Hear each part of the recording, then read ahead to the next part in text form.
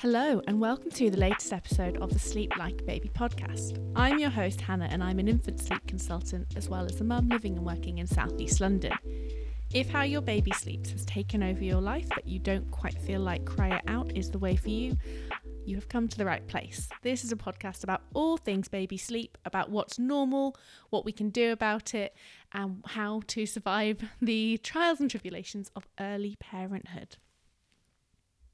So this week it's actually Infant Mental Health Awareness Week, and that runs every June. And I've read some really fantastic articles and social media posts lately about infant mental health. And I think it's really great that we're starting to really talk about this, because there's already quite a lot of conversation, I think, about the mental health about children and teenagers and adults. But often we forget that babies, infants, have mental health as well that we need to support, protect and help develop.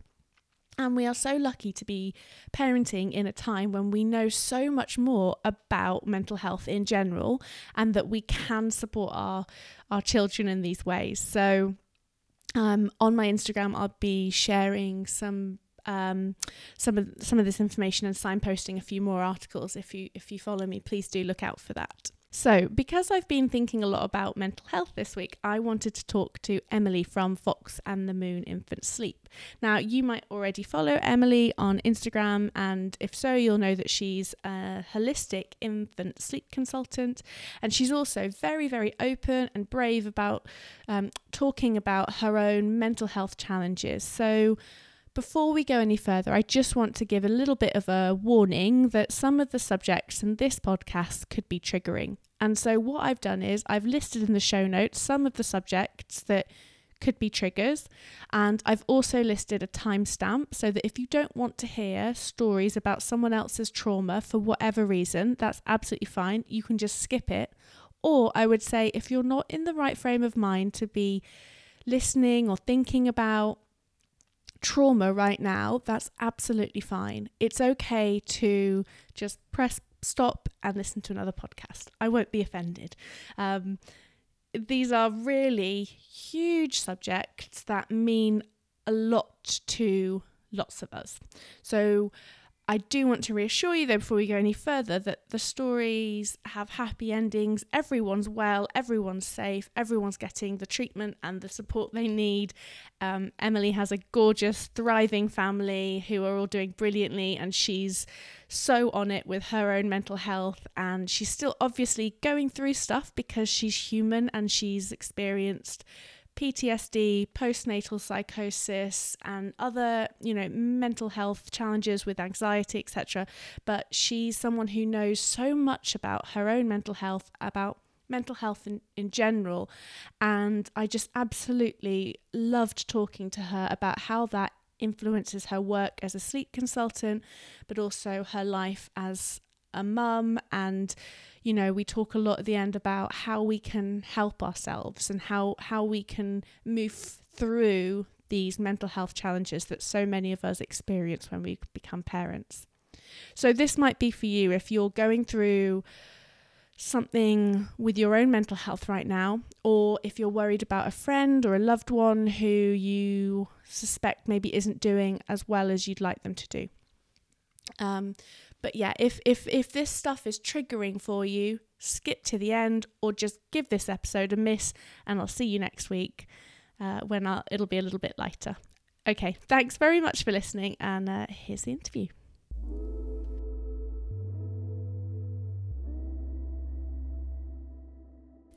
The Sleep Like a Baby podcast is supported by The Octopus Club, the online marketplace where you can buy, sell and give away baby and kid stuff without any hassle.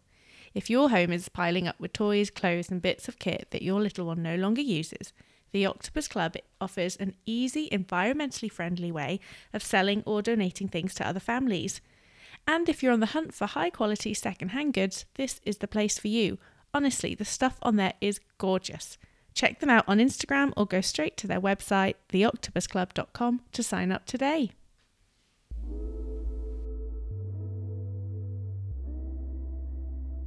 Emily, thank you so much for coming on the podcast today. I'm really excited to talk to you about all things mental health and postnatal, perinatal anxiety. So I thought we could just kick off if by me asking you about your own experiences as a mum. So you've got 2 little boys, Arthur and Henry, and yeah, what can you tell me about your family? So Arthur is nearly 6 and Henry is nearly 2, and Henry was born prematurely, so 2 months prematurely, so he's 2 at the end of this month. Both boys struggle with their health in terms of asthma and things. So it's been a bit of a rough journey, and I guess that's why I have suffered, because they have suffered in a way. But yeah, they are 2 lovely little boys and I'm very proud of them, both absolute drama queens, but because I am, they have to be. And yeah, they're both very lovely, happy children. And is that what led you onto this line of work, to become a holistic sleep consultant? Yes. So yeah, so I think sleep was the main, played kind of a very big role in my motherhood journey and my mental health, and I think that it definitely impacted on it negatively, because I didn't understand anything about infant sleep when I had Arthur. I only had books to read and Google to search, and I am a classic overthinker. I always have been. I want to know everything about everything, so, and that was quite dangerous for me at the beginning. So what led me into this line of work was I sleep trained Arthur because I didn't know any better, and I thought that's what everybody had to do, and the impacts that had on my mental health, and probably still do to a certain extent, and also just not having that knowledge. Like, my whole reasoning behind doing this is to help parents see that there are different ways, and that they don't have to do something just because everybody is telling them to do that, and that there are other options. And I think sleep isn't linear, as we know, and just to have more in-depth knowledge about what is happening with our children's sleep and how we can help it, instead of just saying, okay, just let them cry, massively important. And I think if we all had that knowledge as standard, I strongly believe that maternal mental health rates would decrease. There'd be less maternal suicides. And I know it's a small thing. Sleep is one of the small, like, a smaller thing. But just feeling empowered about that first year of motherhood, and knowing what's normal and knowing how to help things, I think it would change lives. And as we know, it does. So yeah, that's what led me into this. Yeah, knowing something is normal is so empowering, isn't it?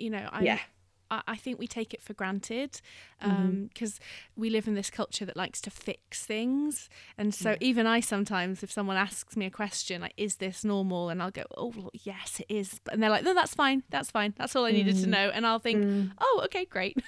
Yeah.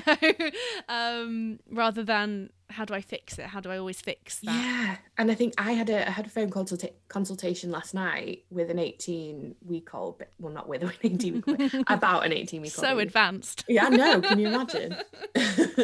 And the whole call was just me saying, yeah, that's fine, that's normal, that's okay, you can do that. And I thought, and then I felt almost like I shouldn't have taken that person's money for that phone call, because I wasn't fixing anything. But actually, knowing, that parent went away feeling so much lighter about the situation, that's what it's about. It's not always about, you have to do this at this age, and that will fix everything. Because it's just, babies, as we always say, are just not robotic. They're not robots. They need, and I think just understanding another human being that can't communicate with you in the way that an adult can, just knowing what's going on for them, and especially for people that are suffering with their mental health, because a lot of perinatal anxiety is about lack of control. And you don't have any control over this person that you've birthed, and they can't communicate with you apart from by crying. And obviously as they grow, other little things that you pick up on as the parent. So just having that knowledge, I think, would dramatically change things for people if they just knew what was going on. Definitely. And can I ask then, before you had Arthur, so 6 years ago, how would you describe your like mental health and? So as I said before, I am an overthinker and I have to know everything. And I was a very anxious child. And I think, I mean, I've spent a lot of years in counselling and therapy and talking to people and doing courses and attending webinars on mental health. And I think that's why I can speak quite honestly about it. And also I understand my own mental health very well, which helps me a lot. Yeah, brilliant. So yeah, before Arthur, I had bouts of depression. It was very situational, and anxiety. Like if I used to work maybe an hour's drive from where I lived, and if I didn't have half a tank of petrol, I would panic all the way home that I'd run out of petrol, even though I knew that wasn't going to happen. I'd have very specific triggers to my anxiety, and what's happened since having children is those triggers have completely changed. And they aren't in my control, and they never were. So I always expected my mental health to decline a little bit, and I'd kind of prepared myself about the baby blues and but what actually happened was a lot more severe than just the baby blues, unfortunately. I think that's so brilliant that you've sought that much support and done the work and are talking about it, because we talk about mental health, I think, a lot in our society, but I still think there is a huge taboo around it. And people are still, I think a lot of people are still very scared to like ask for help or seek help, and say, you know, it can feel like a failure, and particularly around motherhood, it can feel like that you're a bad mother or a bad father if you're struggling, you know. I think there's another layer to it, isn't there? And I think that only, and again, I don't want to be generalizing, but the experiences I've had in being open about my mental health has actually not helped me in terms of when Henry has been in hospital, and when we've had to call an ambulance on numerous occasions. As soon as the paramedics come through the front door, and I've obviously attended Henry and made sure he's okay, made him stable, I have then had to say, I need to let you know that I have PTSD and I have severe debilitating panic attacks, and I need to tell you that now because I don't know what's going to happen when I get into the ambulance. And most people are absolutely brilliant about that. And most nurses and doctors are fabulous, and others will. I've had an experience where a nurse has kind of written in Henry's notes that I'm I can't remember the word that she used, but basically she referred me to some help for some services, kind of without telling me that's what she was doing. So that I'd always encourage people to tell people how they feel in those kind of situations, and feel strong enough to kind of perhaps challenge people when they think that you don't have the situation under control. But yeah, it's important to talk about it.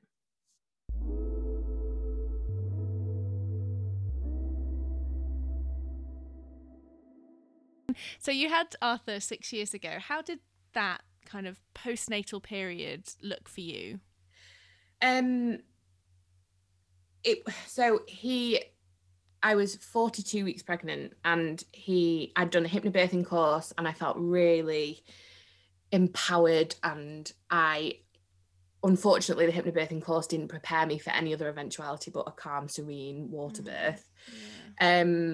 And I refused induction until 42 weeks, and then I remember going for a scan, and because I was at 42 weeks, so you can ask for something called expected management, I think it's called, where you go in and be scanned and get put on a monitor for an hour, and you can do that every day if you want to, just to make sure the baby's okay until they arrive. And I remember going in on that day, and two midwives came in as I was being monitored, and my mum was with me, and they said,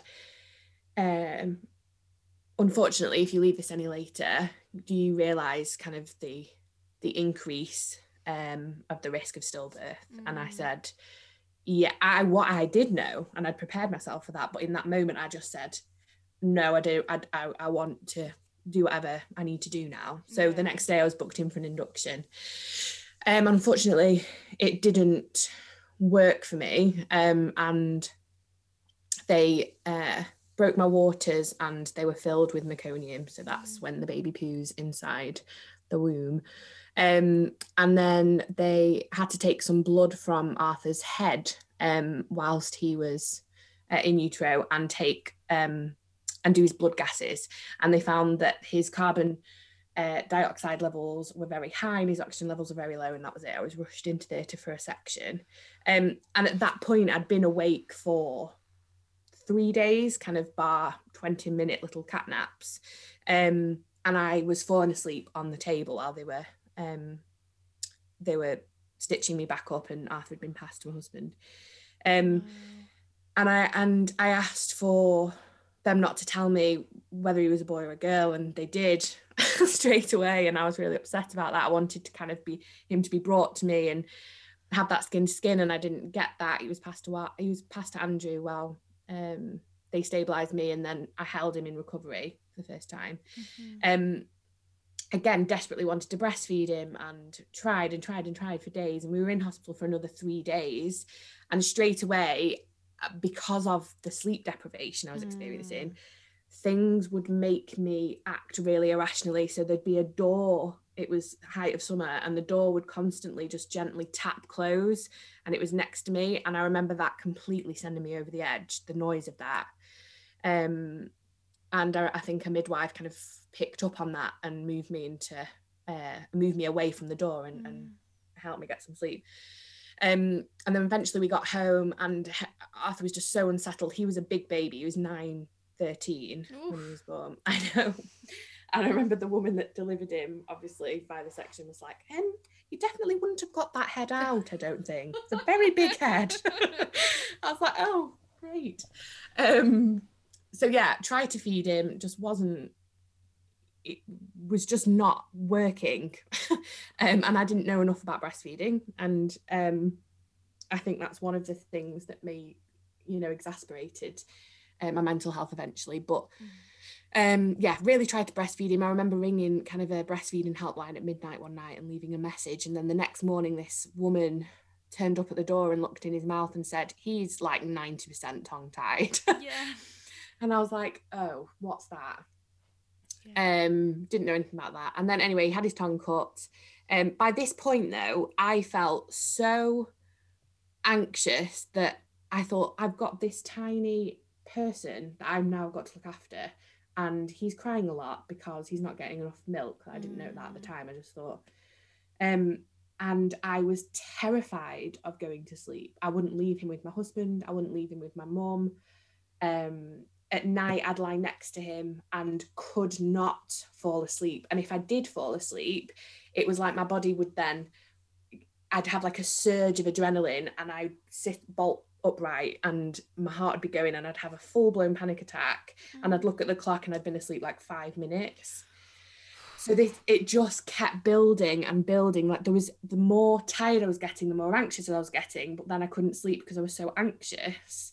So it was like a vicious cycle. And then I started to hallucinate things. So I'd wake up and Arthur would be dead next to me, and I'd have to wake my husband up. And Andrew says that, I know, Andrew says that he'd wake up to me screaming that he was dead.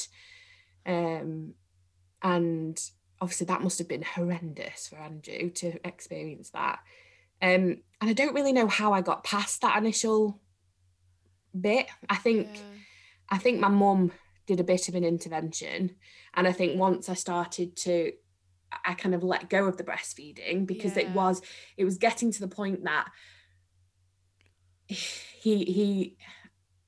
I just couldn't have done it. I wouldn't have survived breastfeeding him because I was so mentally unwell. Yeah. And I think once I'd made that decision, and I knew that people could take care of him as much as I could. It was so bizarre. I did relax a little bit. And then when he was about 4 months old, he developed bronchiolitis. And it was our first Christmas Eve, and I just got him in the car at like midnight. He was blue around the mouth. Why I didn't call an ambulance, I have no idea. But I got him to the hospital, and he was very poorly for quite a long time, about 10 days he was in hospital over our first Christmas. And then that was it. Then it was back to square one for me, because I didn't sleep while we were there. And then my worst fear as a parent, that he was going to die in his sleep, that was it. I was just like, this is going to happen. He's not meant to be here with me. He's now very poorly. He's got an Optiflow machine giving him 80% of his oxygen that he needs. He's going to die. And that's all I could think about, was that this was it now. And I couldn't go to sleep, because if I went to sleep, he would. And obviously that is just torture, like completely self-destruct mode then. And it took a long time to build myself back up to a point where, and I still wasn't on any medication, so I don't know how I did that. Nobody offered me medication or so anything. I was going to ask about that, about the level of support that you got during that period for those first 4 months before the bronchiolitis. Before the bronchiolitis, no, nothing. Yeah. I had a health visitor that did like a tick sheet with me, you know, of like where you score your moods. Yeah. And was that because you said you were feeling a certain way? Yeah. So she said, okay, let's go through this questionnaire. And yeah. And to be honest, I don't remember a lot of his first year, of Arthur's first year at all. I know that when I speak to Andrew about it now, he said, like, I used to just sit in the same chair and I'd just stare out the window. And everybody was very quietly worried in the background, and I wasn't aware of that, but everyone was having these conversations about what they could do to help me. And my mum is just wonderful, and has been since, well, forever, but obviously since having children, just been amazing. And likewise my husband has, obviously, as well. But in terms of NHS help, there wasn't any. I had to seek counselling, and I wasn't actually diagnosed with postpartum psychosis and PTSD and OCD until 4 years later, when I was pregnant with Henry. And I relayed all of this information that I'm telling you now to a perinatal psychiatrist, and she formally diagnosed me. Yeah. So I was like, oh my God, there's a name for that. Like, that's what happened to me. And there's actually a medication to help me with those thoughts. And how powerful was it for you then to have it named? Or did it help or not? It did help. It did help. It was like I felt like there was a name for what I was experiencing, and that I was not on my own with it, and there was other women, or had that, you know, other women had experienced it. But mostly I just felt like this woman, this doctor, the perinatal psychiatrist that I saw, she was called Dr. Bonnie Halliwell, and literally I'd marry her tomorrow. She honestly was phenomenal. And this is before any of the things that happened with Henry. She saw me, she diagnosed me, she got me on the right treatment. She booked me a planned section, which is what I was wanting all along, so I didn't have to go through any of that again. Definitely. She just did it. She just was amazing. So yeah, it was a relief to be diagnosed, and also just to have that reassure, almost like that validation, that when I am telling people, no, this is how I feel, and actually somebody that's qualified to do so has agreed that this is what I'm struggling with, made a difference for me massively. Yeah. And so did Arthur have ongoing kind of breathing issues when he was little? Yeah. So I mean, really couldn't write what's happened to us over the last 6 years. I mean, people have it far worse, but I think it's kind of the way things have got worse, I guess, with Henry. But with Arthur, he had the bronchiolitic episode, and then he was always admitted with what they call viral induced wheeze, and he was on inhalers and nebulizers, and we had to call an ambulance for him. But it was literally every time he got a cold, he would struggle to breathe. Within 24 hours, we'd be in hospital. We'd be there for 3 nights, we'd come home. And that was maybe 6-7 times a winter.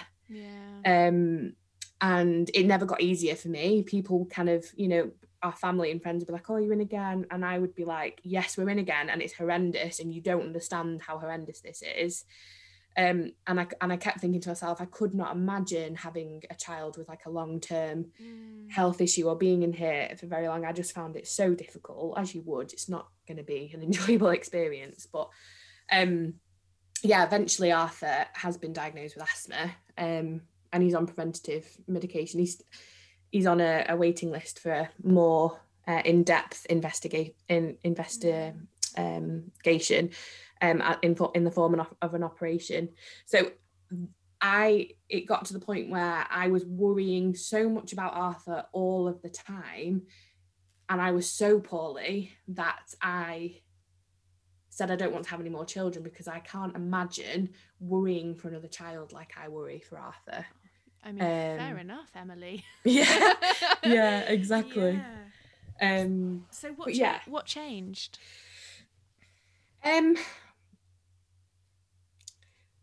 I don't think an awful lot changed. I think we'd had a few conversations about how I personally didn't want the dream of having 2 children to be affected by my mental health. And I thought there's got to be something else I can do here to help me not feel like this anymore, because it was after an admission, after he'd got home from being, before obviously I was pregnant with Henry and we'd had these conversations, I would sit on the edge of my sofa, and if Andrew was on nights, my mum would have to come and sit with me, and she wasn't allowed to speak to me, because if she spoke to me, that distracted me from me either looking at Arthur's monitor or whatever.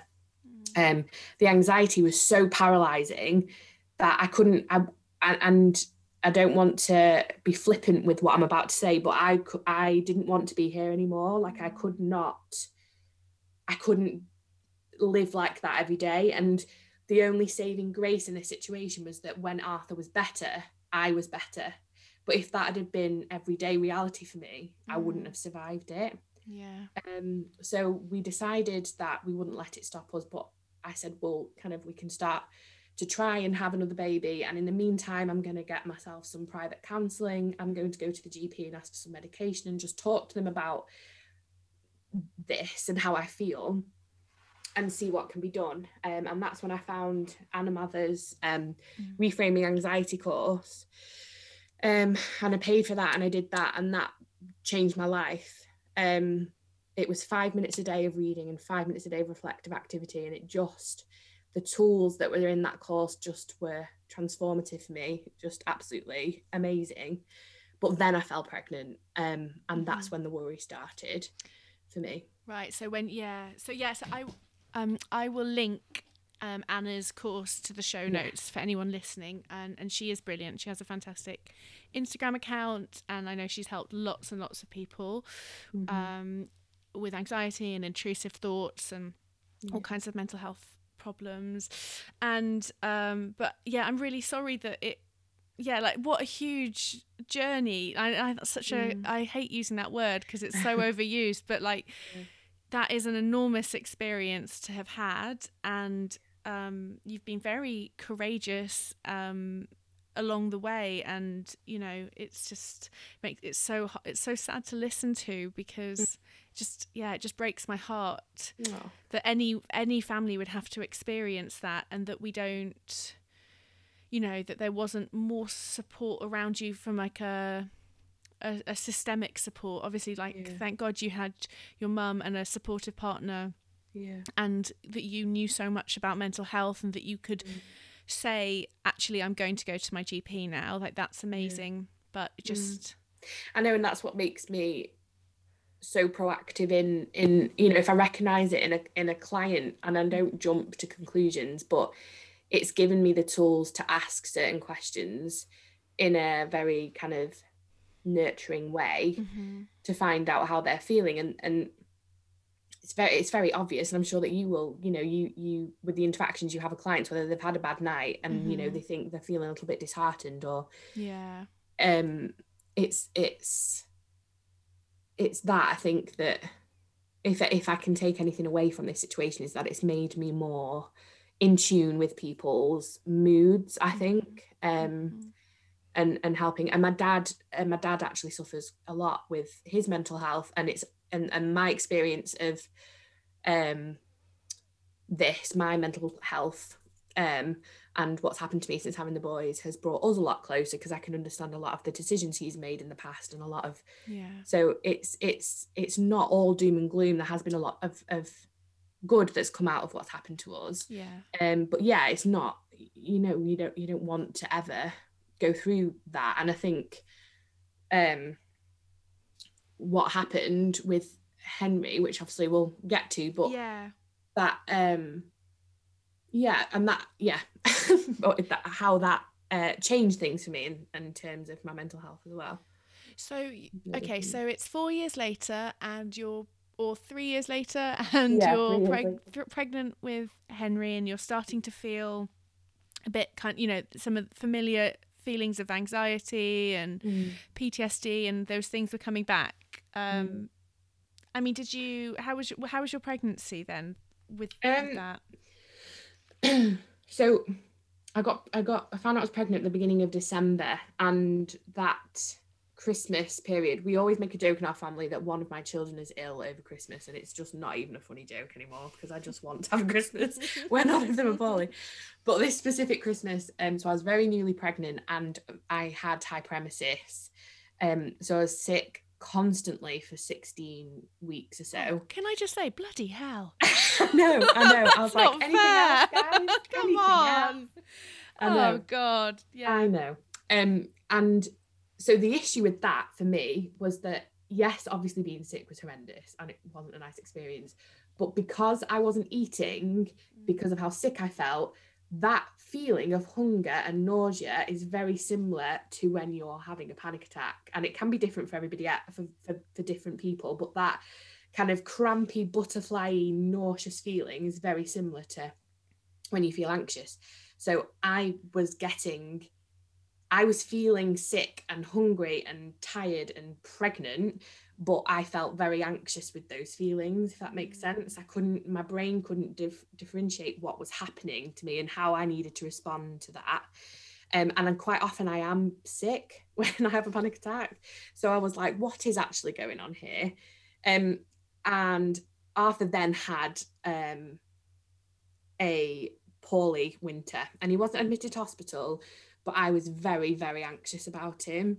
And after that time, though, say from kind of like the January onwards, I had a really lovely pregnancy. It was great, and I enjoyed it, and I felt like a really good connection to Henry. And we found out he was a boy, which we didn't do with Arthur, and it was just lovely, and I was very excited about it. And then especially when I'd put the things in place in terms of mental health, I felt like I had this army of people behind me. For when I had this baby, there'd be people there that I could be like, no, I feel like this again, please help me, or this has happened, can I have some help with that? And I just felt really empowered and really confident. And then we decided to book a family holiday in the April, and before Henry was born, and I had probably the worst episode of I don't really know what to call it, but the worst kind of anxiety, to the point where I couldn't function, and that was bizarre. It just came out of nowhere. We landed in Ibiza, the weather wasn't very good, we got to the hotel and it wasn't what we'd really expected or booked for, and normally things like that would just not bother me at all, and we'd just have a good time and make the most of it. And I became obsessed with whether there was a carbon monoxide monitor in the apartment. So that was like the first thing, and it just came into my head, and I was like, well, we're all going to die of carbon monoxide poisoning now, because there isn't a detector. And we were there for 10 days, and it was the worst 10 days of my life. And that's horrendous to say, because Andrew and Arthur were trying to make the best of it, and Andrew was trying to protect Arthur from how I kind of was, and I think it's important to say that my parenting actually doesn't get too affected when I feel like this. It's when he is asleep or when I take myself away from the situation that I internalize it and kind of struggle. But then again, as soon as we got home from Ibiza and I was home and I was in my own house, it just lifted as quickly as it came, and it was very strange. And I thought at that point, you know, this could be pregnancy related. It could be like hormonal that's making me so much worse when I'm pregnant. And then in the June, Henry was due at the end of August, and on the 20th of June, Andrew was on nights, Arthur was in bed, and I woke up at 4 o'clock in the morning and my waters had gone. Oh. Oh my God. I'm laughing, but it's not a laughing. No, it's not funny. No. And I remember just thinking, no, not today. This is not happening. This is not allowed to happen. Arthur was pretty much dragged out because he just didn't want to come, and this child is deciding he's coming now. And I remember going into the bathroom, waters were just gushing like it was like a movie, and I didn't experience any of that with Arthur. And I remember calling my husband because he was at work, and then as he picked up the phone, I heard the front door go, and he'd literally got home the minute I'd kind of woken up, which was amazing. Like it would have been, because he just stopped that panic straight away. And I remember calling my local hospital and they said, you need to call an ambulance and come down. So we did that, and then started the week of hell, really. So yeah, I was hooked up to a magnesium sulfate drip, which a lot of women whose waters go early are. And that makes you feel very strange. It kind of gives you flu symptoms for a couple of days. But the room spin, it's just a very strange experience, and that helps babies' brains mature and protect them against cerebral palsy. And obviously had the steroids that you'd get if you were going into preterm labour. And then my labour was very stop-start, and about 2 or 3 days in I said I want to go home and try and get some rest because I think I'm going to be here for the long haul. And they let me home, and I'd fallen asleep and then got woken up by quite a painful contraction and just headed back in because I just thought I can't, there's no point staying here. And at that point they scanned me and saw that Henry was breech, but in the bum first position. So at that point they made a decision that I would have a planned section, but only when I went into established labour. So they didn't want to evict him sooner than he would have decided to do that. So I was then, this was pre-coronavirus, so I could have visitors and that was great, but I desperately missed Arthur. I'd never been away from him, and we were kind of like a week in to this now. And because of the risk of a cord prolapse, we were told to stay in hospital. And my labour, it was so bizarre. And I've since found out that Henry's condition is linked to a very long labour. But at the time, it was getting to the point where people were saying to me, are you sure that it's not your bowel that's in spasm? Like, this can't be, you've been in labour for too long now. It's like day 10. And I was like, maybe I've got irritable bowel syndrome. And I never knew about it. Like, that's how crazy it got. Like, it was bizarre. And then all of a sudden it started and I was in full-blown labour. And quickly, from kind of 11 o'clock at night to 6 in the morning, went from 0 to 10 centimetres. And the plan was to get me into theatre at 4 centimetres when I was in established labour. But it didn't happen, and I'm still trying to find out why. I've had my maternity notes, and I'm having a debrief actually tomorrow night. Just to kind of see what kind of happened. But all I know is that my obstetric team was in theatre on an emergency, and I wasn't given any pain relief because from looking at the notes, it says that it had to be authorised by a consultant, but they were in an emergency. And then it says in my notes that somebody heard me screaming and came in, I was 10 centimetres. So they rushed me into theatre, and at that point I just said to them, he's coming, I can feel him coming. So I was intubated and put under for adrenal anesthetic. Yeah. But still didn't know anything to do with Henry's condition. And just woke up and said to my husband, I just remember him saying, he's okay, you know, he's okay, he's in intensive care, but he's okay. And I said, oh, can I see a picture of him? And Angie showed me this picture, and I was like, what on earth is that all over him? And I was very out of it, as you can imagine, and my husband presumed that his skin looked the way it did because he was prem, so he hadn't asked any questions. And apparently the nurse that got the NICU nurse that caught him, as it were, said that she kind of froze with him in her hands because of how he looked. So I then met him 12 hours later, and it was established that there was something very wrong with his skin, and that's when the word ichthyosis was mentioned to me. Yeah, so I suppose most people won't be aware of this condition, but could you explain what ichthyosis is? Yes. Yeah. So ichthyosis is a term of you can either acquire ichthyosis, you can either develop it through other health conditions, or you can be born with it.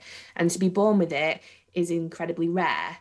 And I think there's over 25 different forms of ichthyosis.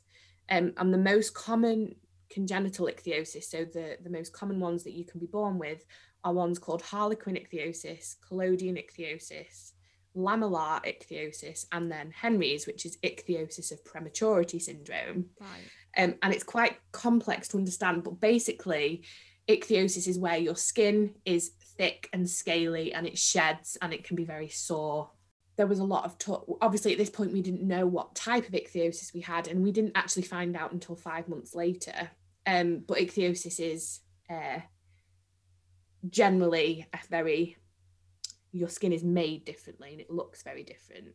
Right. And Henry had thick, crusty vernix type skin stuck to him all over, but then in other on his head it was almost like an inch thick. It was like he was wearing a helmet of skin. Wow. And underneath he had the brightest red hair that we later discovered as it kind of came away. But the issue that the doctors had was that the skin was so thick on his head that it pushed his ears down, and his nose was flattened by it.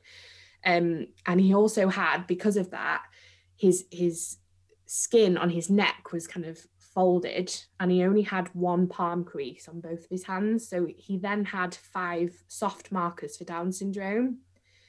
So we were prepared on day one that, you know, there is something wrong with his skin, and we actually think that he has Down syndrome. So he was tested for that. And I remember coming back to my room that night, bearing in mind I'd hardly slept for 10 days because I was in start labour. I think the best sleep I had was when I was under general anaesthetic. And I remember just I remember meeting Henry and thinking, and straight away I didn't think about his skin. I just remember feeling a lot of love for him. And I know that is a normal response to have, but when you haven't met your child, you haven't seen them be born, and then you can only see sorry. Oh, yeah. You can only see his body because his head, he was on breathing apparatus, but to feel that love straight away is quite an overwhelming feeling. And I felt very happy about that I felt that, and that I wasn't scared about his skin, because obviously I was, but it didn't affect the way I felt for him. Yeah. And then the next day when I'd slept, I remember going and holding him for the first time, and holding him for the first time was amazing as well. And again, I was just really relieved to feel that. I remember feeling quite happy, as strange as that sounds, that because I didn't feel that with Arthur. So it was nice to feel that. So yeah, he had a long stay in NICU, and obviously his Down syndrome test came back negative, and the more the skin came away from his head, the more his features kind of went back to where they probably should be. and it was later diagnosed through genetic testing that he has ichthyosis of prematurity syndrome. So that explains obviously the prematurity, him coming prematurely, my long labour. But actually, there's only 18 recorded cases of ichthyosis of prematurity syndrome in the world. So he's very, yeah. So he's a rare breed. Oh my goodness, what a special little boy. I know. Oh my God. So he, yeah, and that's mind-blowing in itself. And another mind-blowing thing is that people with ichthyosis have a mutated gene that's responsible for making your like skin normal, springy and fatty and receptive to moisture. And both me and my husband gave him that faulty gene, which apparently is just completely unheard of, that we'd both give him the same mutation. And there was even talks of us maybe being distantly related, which was the worst thing in the world. Oh my God. Made me want to crawl in a ball and cry even more. But obviously genetic testing confirmed that we definitely were not. But that was a question we were asked. Oh my God. Is there a chance that maybe, like, no. That was the twist in the story I was not expecting. Yeah, they're actually third cousins removed and we are now divorced. Surprise, he's your brother. Like, yeah. No. Very long lost. No, so you're that just was all really rare breeds, very special people. I know, like, it's just, sometimes I tell this story and I just think you can't help but laugh because it's just so out there and so ridiculous and so, I just can't put it to words. But yeah, unfortunately that's not even, you know, he then had quite a few different health issues that we've battled through. But yeah, it's been a long one. God, yeah. And but then I suppose this time around, you, like you said before, you got help. You saw a mental health professionals. You had names for what you were going through. Yeah. And I started on sertraline, which was just a game changer. If nobody had told me, nobody had even mentioned that sertraline could help with intrusive thoughts. And I remember the day we brought him home from NICU, I had a very, very severe feeling, overwhelming, and it probably lasted for 24 hours. And I remember picking up the phone to my mum and I said to my mum, I can't care for this child. I can't do it. I can't put this cream on him all the time. I can't make sure that he's okay. I'm going to go and you need to come here and look after him. And she said, we need to go to the doctors. And she drove me to the doctors. And the sertraline dose that the perinatal psychiatrist had put me on, the GP then upped it. And after them upping it, I didn't have and haven't had for a long time a day like that or a feeling like that, which is just amazing. The relief to not have to battle with those thoughts is incredible. And even we live quite near this is another element to the story, but we live near Whaley Bridge, and I don't know if you remember in 2019 the dam nearly collapsing and the whole town was evacuated. Oh my God, yes. Yeah, so that happened in the August, and we live in the next village, the next town, so we are kind of above Whaley Bridge, so we wouldn't have been affected if it had gone. However, nobody could get to us quickly. And the night that Whaley Bridge was evacuated, Henry stopped breathing and I had to give him CPR at home and I had to call an ambulance. And luckily a first responder was nearby and he came and helped me until the paramedics came. But it took the paramedics such a long time because the town was being evacuated and they couldn't get to my house, and it was just that. And then we were kept in hospital after that because they didn't know if the dam was going to go and they didn't want me to struggle to get back. He was basically suffering from apneas due to silent reflux. That just wasn't diagnosed and wasn't for a long time. So yeah, that was another little golden nugget of joy. Yeah, it's just been a wild one. God, because I think it's one thing to have intrusive thoughts and like worst case scenarios playing out in your Yeah. head all the time, but then when you experience them, Yeah. that Yeah. adds another level, doesn't it? Yeah. And this is going to sound bizarre, but the worst case scenario for me was losing one of my children, and it nearly happened several times with Henry, and we survived it, and I survived it, and he survived it. I survived it mentally, and he survived it physically, and that's made me better. It's made me realize how strong we are as human beings, and how strong babies are in general, and how resilient children are, and how I'm actually stronger than I thought, and I can advocate for my children, I can fight for them, and I can save them, like I saved his life, and I don't give myself enough credit for that. Yes, that is amazing, isn't it?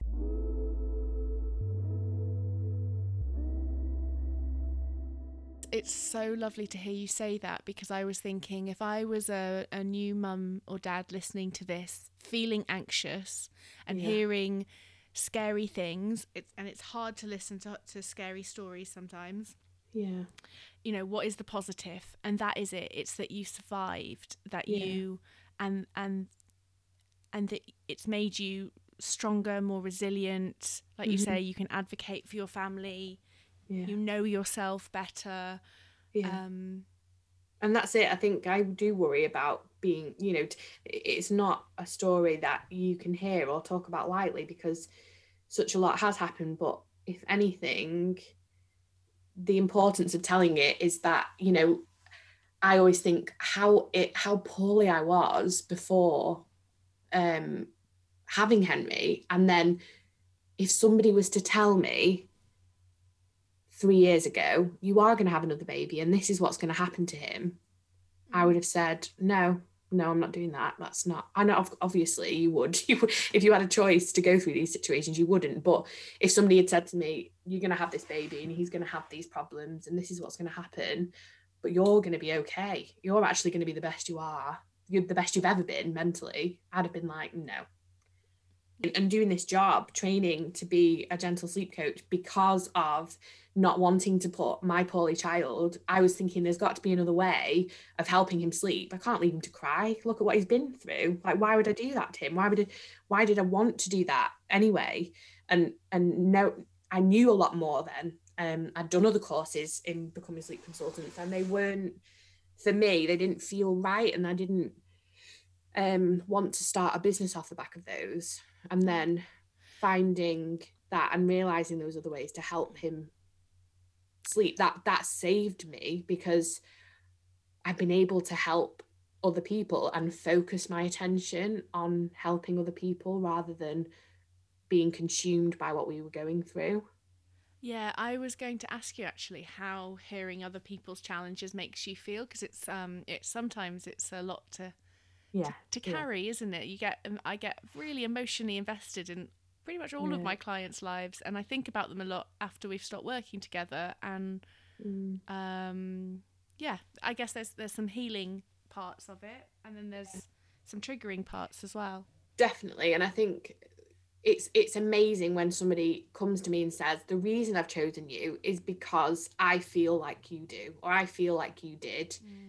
And actually it becomes more about helping them feel more ease about their parenting decisions. And yeah, like you said, they stay with you, those people. You kind of want to stay in touch with them to make sure that they're doing okay, and that you do build such an important rapport with clients when you're doing this job, don't you?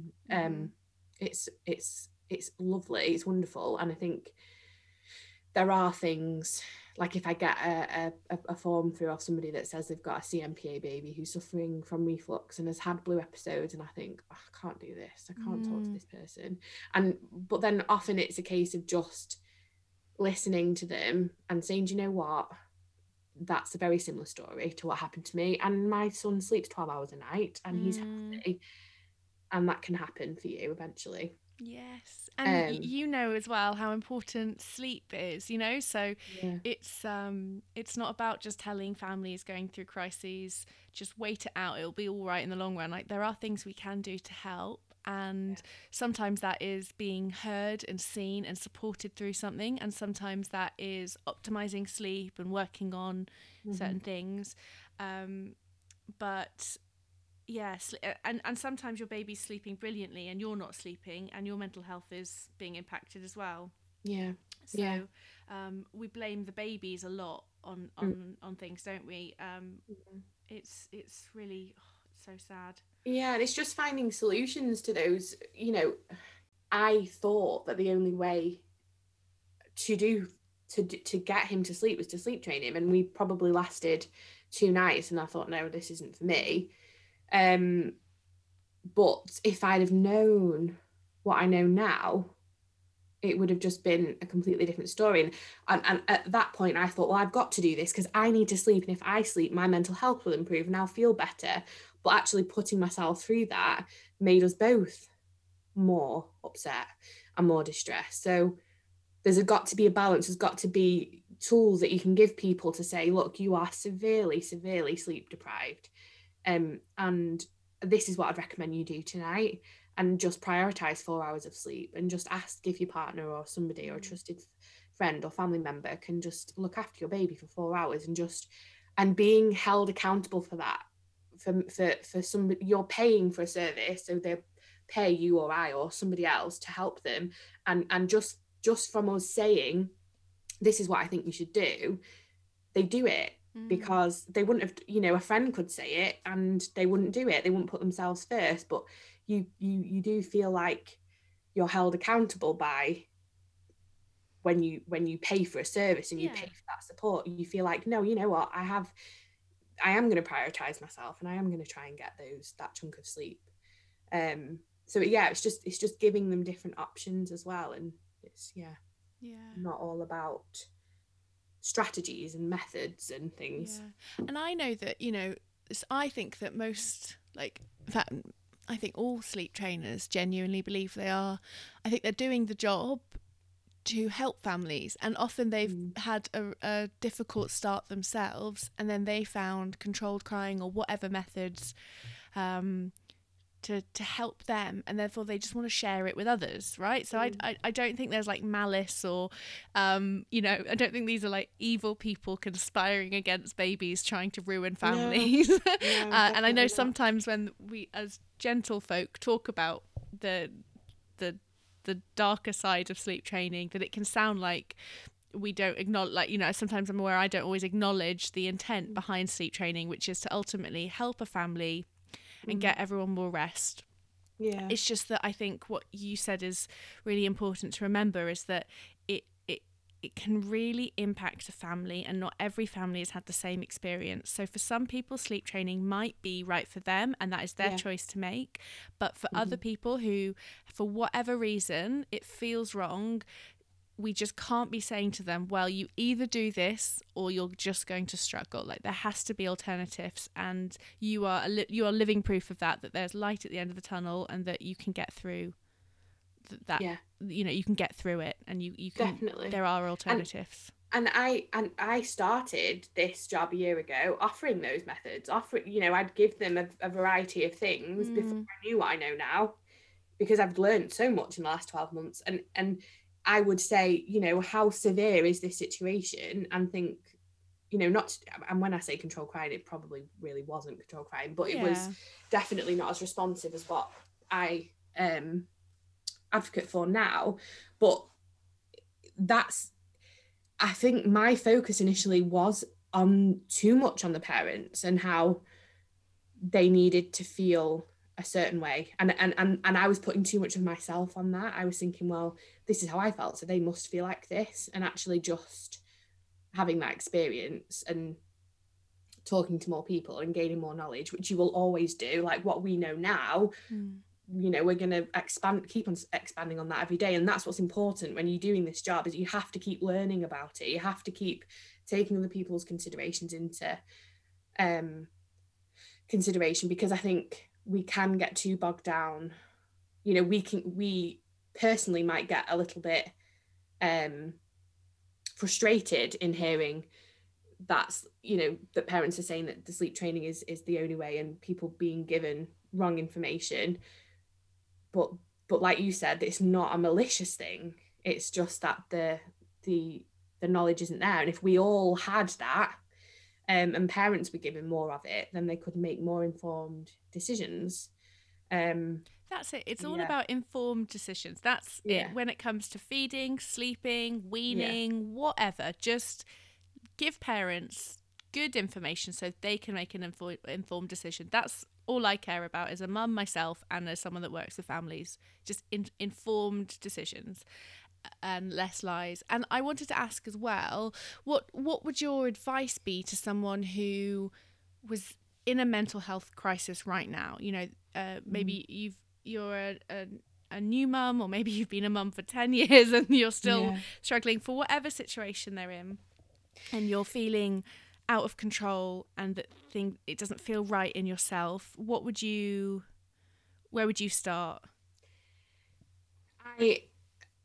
I think the best I think you need to have somebody that you can confide in and tell them your absolute deepest, darkest, worrying thoughts, because once you start to verbalize them, and even if that is about harming yourself or having kind of idealistic thoughts about not being here,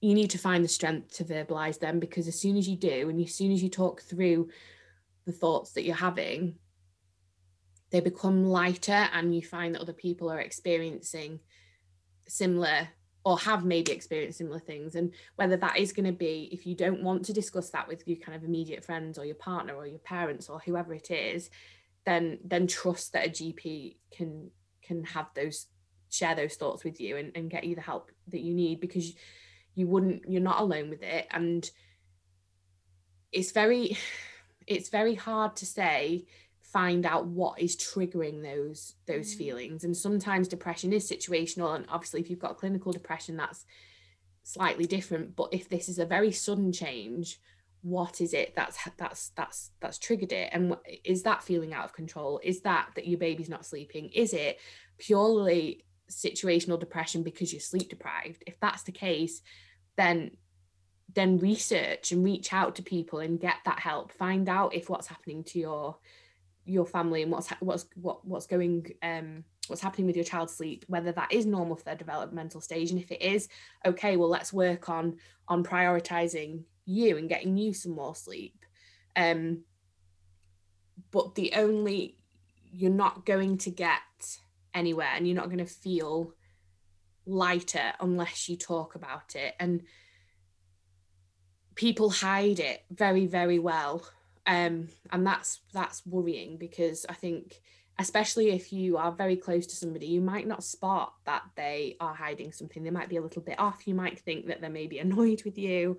And I think if anybody is listening to this who has just become a parent and is struggling with these thoughts, or you may be just feeling really shit and really down and really sad and regretful, that's okay. It's okay to regret this because it's not going to be forever.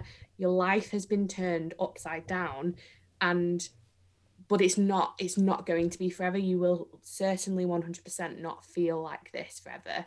And the best thing to do is to just find somebody that you can talk to, even if it's DMing a stranger, if it's DMing me, if it's DMing you, and just saying, I need some help, I need to just chat.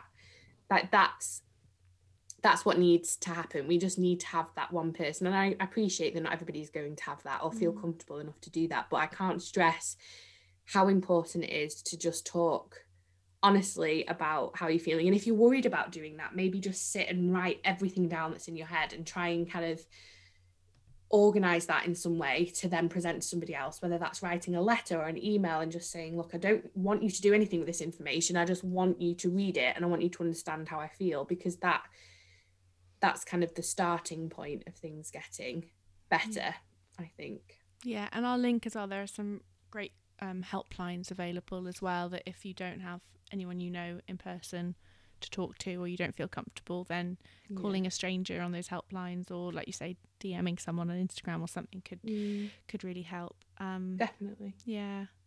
I think that, and always just remembering that those people are trained to listen to people that are struggling, and there's going to be no judgment. I think that's the worst thing. And I always thought, well, if I tell this person how I feel, then my children might get taken off me. Mm-hmm. Nobody wants that. Nobody's going to do that. It's just a fear that we have that if we talk, then something bad's going to happen. You know, we might get told we're more poorly than we are, or it's just it's not the reality in my experience. You know, there are wonderful people out there that will help and try and make things better. Yeah, definitely. I think so my mum is a social worker who works with families. My mum is. Oh, and so I can testify it's not that easy just to take kids off people, and people don't people don't just go around doing it like for fun either. So you know, I think social workers are there to help and support as well. Yeah, they're not, you know, it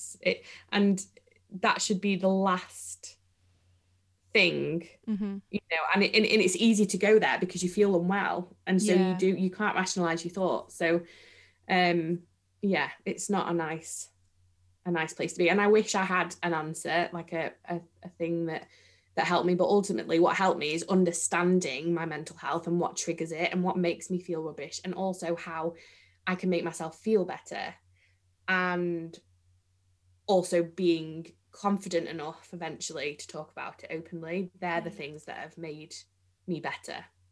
Oh, Emily, I thank you. Your story is really inspiring, and you're very generous to share it with people, and I'm really grateful. Thank you so much. You know, thank you. It's been hard to listen to at times because it's just a lot, and yeah, but you've come through it with such like grace, and it's probably not always been graceful, but you know, like it's been a lot of snot and tears. But you know, like you know, I think that parents that go through what you've been through, I think like NICU parents are just warriors, and go to like places within themselves that the rest of us don't understand, and I don't think you can understand it unless you've been through it. And I think the more and more I learn about mental health, the more I keep coming back to the idea that just community is everything.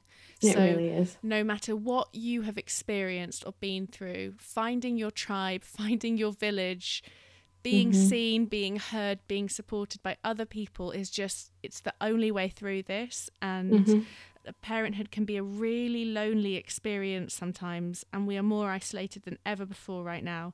So thank you for sharing your story, because I think it just helps people feel less alone and less shit. Yeah. I really I'm really glad you asked me, and I'm very glad that I did it. And I know that it was going to be, I was thinking the whole time to cry. But actually I think the more we talk about these things, and even if just one person listens to this, like you said, you know, when we were having a chat before about if one person listens to this, pushing the baby around the park for the 5th time, trying to get them to sleep, and just thinks, thank God there is light at the end of the tunnel. I'm not always going to feel like this, and other people have felt like this. Like, that's it, isn't it? That's, we're winning then. Yeah. And it feels like even if you're not going through mental health like struggles right now, and you're just knackered because you've got a baby, it feels like it's never going to end. Like, it just does. Even if you're a rational, like normal, like, you know, you're like, normally I've got my shit together and I don't think like this, but this baby has made my brain go mental. I know that's not very good PC to say, but you know, like, I've just been flipped upside down, and I think sometimes people can say like, oh, this isn't me, like I don't have intrusive thoughts, or this isn't, I'm normally I can cope with stuff, and then I'm not. That's really, really scary. It is. And it's all, you know, that is when you feel like you feel completely out of control of your own thoughts and your own mind, and especially if you've got a clingy Velcro baby that is very high needs and is very upset, and that maybe have reflux or some kind of allergy, or you know, those babies are, they would test the patience, and the patience of a saint, and you are well within your rights to just have 5 minutes of screaming into a pillow and then getting on with your day. Like sometimes that's just what you've got to do. Yeah. And there's if you do have a baby that's struggling with things like that, then there are again a plethora of help on Instagram and things that can help. And I so wish that I'd known what I know about reflux too now. But yeah, I think that's when, and even if you don't have a baby that's, you know, you just are finding it really hard, it's because it is really hard. There's no easiness. Yeah, you might have everyone keeps telling you, oh, your baby is so easy and they're so contented and blah blah blah blah, and you might, like, you can still find it hard. Like it is hard regardless, and it's not a competition, is it, for who's got it harder? It's just your experience is valid no matter what your situation is. I think. And then people say to me, like, oh, you know, I went through something similar, but it was nowhere near as bad as you. And I'm like, well, no, we don't have to say that to each other. Yeah. What we go through is relative to us, and trauma can be felt, you know, my best friend had the most amazing home water birth, and she suffered terribly with her mental health after that. And it's not obviously not the birth that triggered it, but we think that, oh, if we have a positive birth experience, then we have a brilliant baby that breastfeeds brilliantly and sleeps beautifully, then you've no right to feel sad, or you've no right to feel down. Well, that's not the case at all. Yeah, you don't want to waste anyone's time, or I know it, and we do that all the time, you know. Oh, well, I know it's not so bad for me, or I know I'm really lucky because X, Y, Z. But again, this is why just community comes back to it, doesn't it? Because actually just talking and voicing that, it just lightens your load. It's a heavy load, and you shouldn't ever have to carry it alone. Definitely.